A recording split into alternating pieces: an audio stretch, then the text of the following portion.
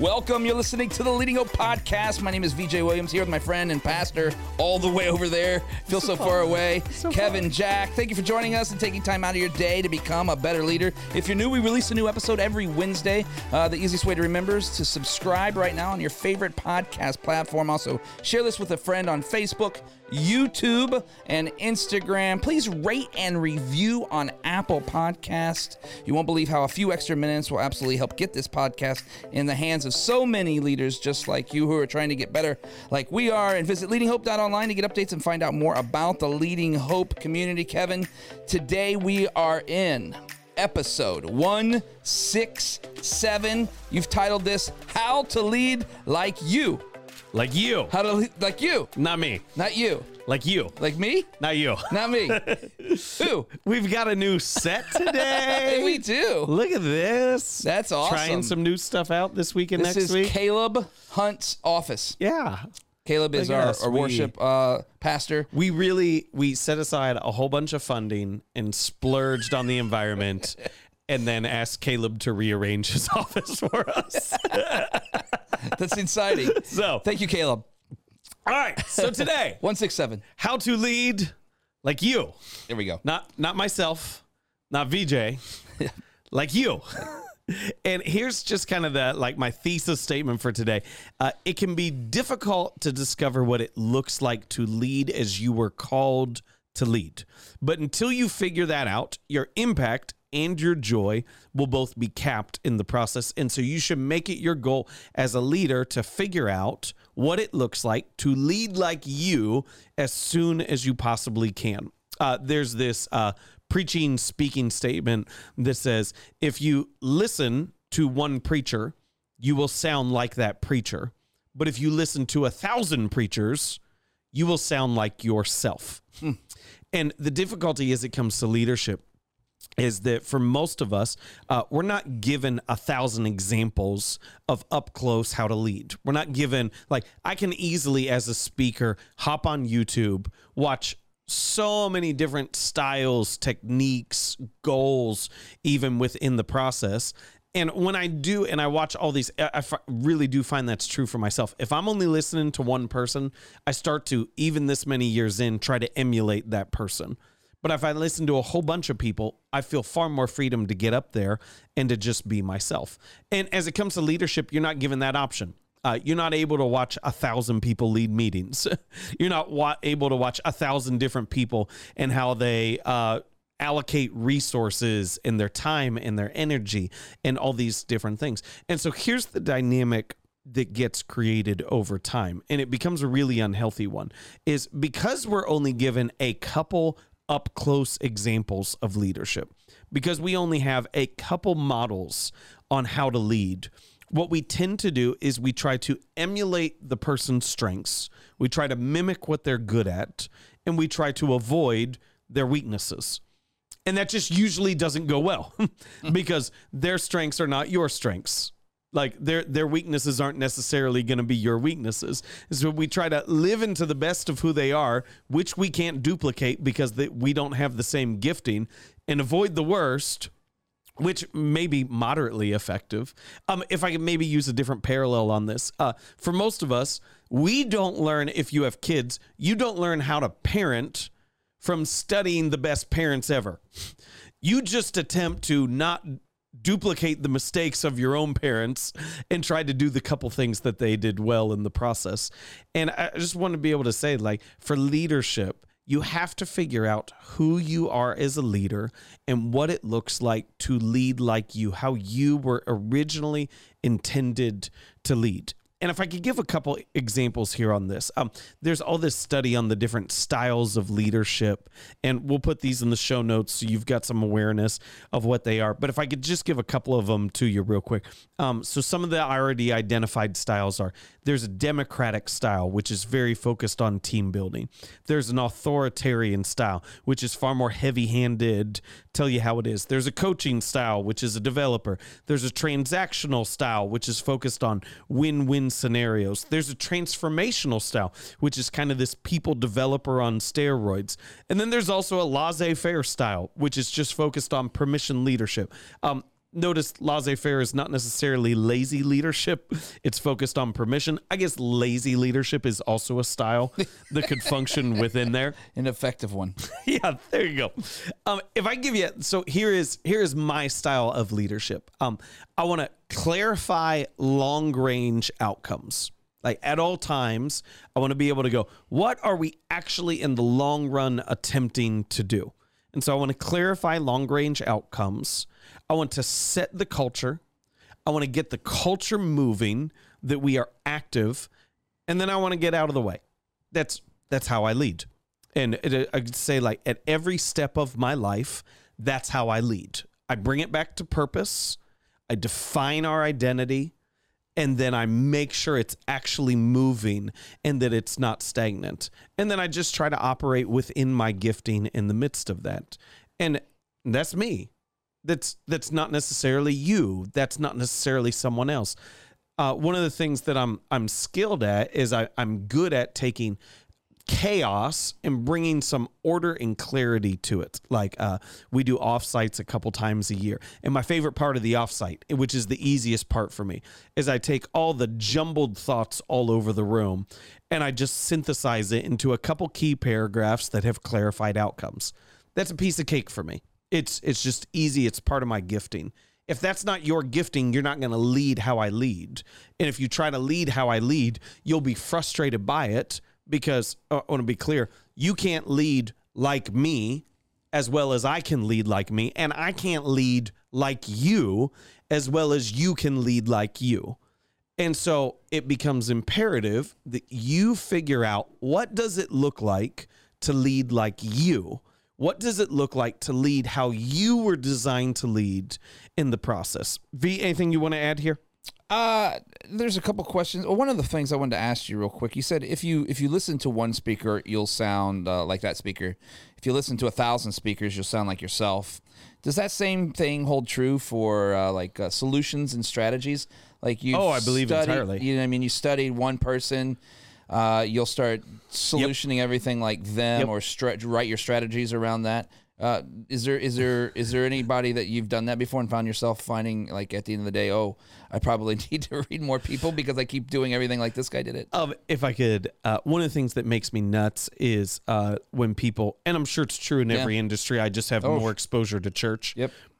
But when people step into a consulting role, having only ever been a part of one effective ministry. Oh, that's great. And what they try to do is they try to turn every church they consult with back into the church that they used to work at. Yeah. Like, yeah, it's effective, but it's not necessarily what's best for them in those moments. That's great. And people who can't separate principles from the actionable strategy because they've only lived in one thing. Yep. That's good. Okay, so this is what I want to do is I want to just kind of spend the rest of our time is I want to give you 2 questions that you can ask that will help you discover your style of leadership. And again, I think if you're not operating this way, what you're inherently going to do is you're just going to continually go, well, I worked for them and I like this, so I'll do it like this. And I worked for them and I didn't like this, so I'll try to avoid that. And rather just operating in that mode of finding your style, here's maybe 2 questions that I hope are helpful for discovering how to lead like you. And the first one is this: how did you lead before you knew how to lead? Before it was called leadership, my guess is you were leading in some way. Before there was a book on it, before there was a study, before you knew it was leading, how did you actually lead? And if I give, this is just kind of fun for me, examples of my kids, okay? So I've got one kid that's a planner, and they want to write everything out. They get everyone to buy into it. They're just like, this is what we're going to do. Is everyone good with that? They set the schedule. That's how they lead. No one had to tell them that. My second kid is an includer. And sometimes the inclusion is for destruction, not for good. But it's still leadership either way, even if it's negative. But it's like, we should do this. Yeah. Like, if they're going to do something really good or really bad, I know it was their leadership that was involved, and they pulled other people into it. Another one of my kids is an encourager. They naturally compliment, excite. They naturally help and assist and make sure things are seen to its conclusion. And one of my other kids is an achiever. They want to get stuff done. You do this, got it. And it's fascinating to watch this, that they all have their, and I'm not trying to say here, to be clear, that like my kids are phenomenal, amazing, naturally gifted leaders. Okay. Don't hear that coming from me. Hear me as saying they each have a unique style in terms of how they get others to buy into what they want to see happen. And it's ingrained in their gifting. It's natural to who they are. And so my question for you today would be, what, if you could go back before you knew what leadership was, what did you do? Like, how did you go about it? Were you naturally an includer at the core? Did you want to get up there and just tell everyone how it should be? Or when did you find yourself actually leading? Was it in moments of crisis, or was it just in ordinary things? Was it through relational equity that you had really built that trust? Or did people just admire your gifting, and when you operated that, you naturally got more questions? I think this is an incredibly important question. How did you lead before you knew how to lead? It's good. Second question. What leadership skills or activities are you naturally drawn to? What do you do without anyone ever telling you that this is what you should do? What is the gravitational pull of your leadership? If I could give like maybe a negative one on mine for just a second. Oh, a negative one. Yeah. I am drawn to conflict. like a moth to a light. I am drawn to conflict. The other day, we are at your daughter's soccer game. Yep. And someone from the student section cheering for your daughter's team yelled out an inappropriate comment. From the other side, not inappropriate, I don't mean like vulgar. Right. Just something that wasn't nice. It wasn't kind. Right. I'll just say it like the that. opposite of nice. I feel like such an old man saying, that was not kind. Yeah. But that's what it was. But it was funny. It was funny. But it wasn't kind. Not nice. And a parent from the other team is on the opposite side of the bleachers, turns around and screams at the kid. Yep. And I'm like, let's go. Like, seriously, I look, everyone around me is like cringing. They're wincing. I'm looking back at the student section like, are they going to say something else? Yep. How's this going to happen? And I promise you, if that parent started marching down or that student came over, I would have gotten up and been right in the middle of it. Like, I am drawn to conflict in an unhealthy way. Other people skirt around those issues. But like, that's the key. Like, that's part of how I lead. Right. Is I want to find the tension in a situation.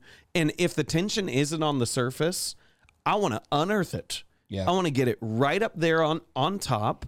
And I want to have the conversation right then in the moment to figure out where we need to be. Yeah, I feel like you might be the guy that is searching YouTube for like fails and like fights, and that's awesome. But I don't like also add in here like I refuse to comment on anything online that is controversial because I have no interest in arguing just to argue. No. I want it to actually be productive. Right. What's the point of this? Yeah. That's good. So another thing is to go like I naturally want to pull people together to, as part of that conflict piece, to unearth the best ideas and thoughts. And so, like, I've been doing that since I was a kid. I've been doing that since I was a teen. They go, what do you guys think? Does anyone have a better idea? Naturally, how it functions now is meetings. Like, I am meeting heavy. And I know sometimes in leadership, there's these trends, and sometimes people get in this like, oh, no, meetings are awful. No, bad meetings are awful. Bad meetings have always been awful.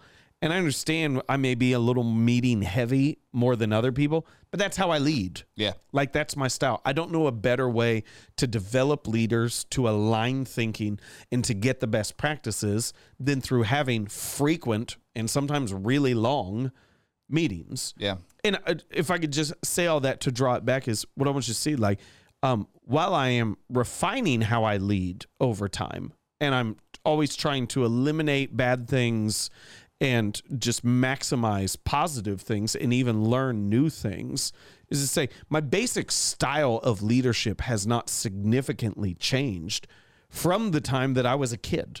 And I can see some of these traits from those earliest moments. And so I would just want for you to be able to look at in a second and go, hey, how did I lead before I knew how to lead? And what are the things in leadership that I'm naturally drawn to?